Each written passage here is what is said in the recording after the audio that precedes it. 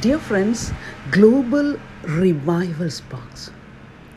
God's care throughout this year and His faithfulness, love to our families, keeping us safe and protecting us under His precious blood. What a God of compassion and comfort who is leading us and guiding us in every step of our way. The steps of a good man are ordered by the Lord. The Bible says in Deuteronomy chapter 4 and verse 10, yes, gather the people to me, and I will let them hear my words, that they may learn to fear me all the days they live on the earth, and that they may teach their children. Yes, nowadays, in these last days, many people don't have the fear of God. They don't know the real truth, the sound doctrine of the Holy Scriptures, and they are playing with Christianity. It is very dangerous. God is God. He is holy of holies, worshipped by the seraphims and cherubims and myriads of angels. Let's fear God. Let's keep thanking Him how He led us in the valley and the mountaintop experiences. God is good always, keeping His word. Let us think about the God-paved memory lane, which reminds us that God remained reliable through our valley, wilderness, and mountaintops moments.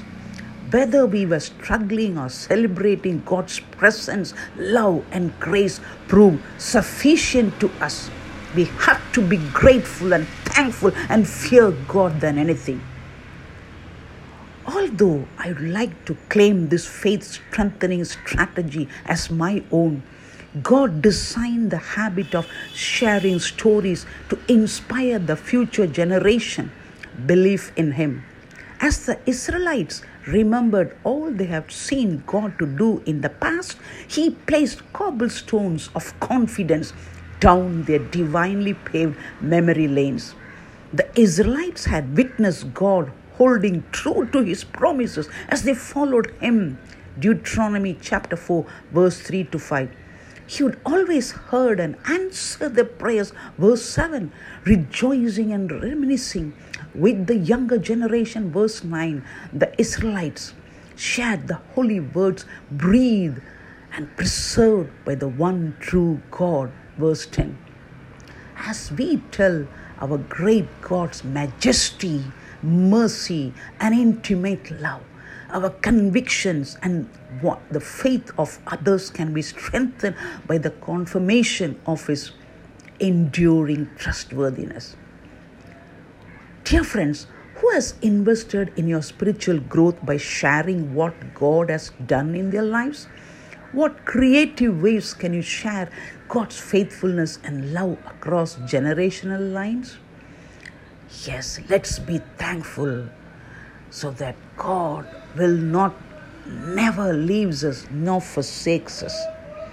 He is our great shepherd and He leads His sheep. We must hear the voice of Jesus Christ, the true shepherd, and listen to His whisper and spending time with Him. We have time for everything, but do we have an appointment time for Jesus Christ?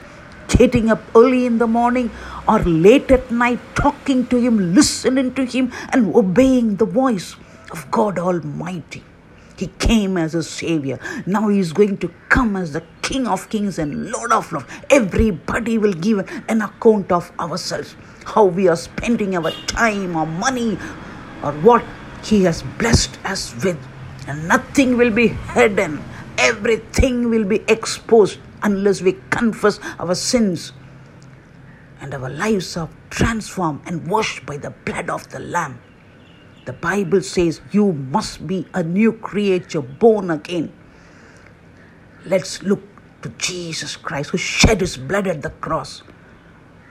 And and He will transform us a life to be a new creature for His glory.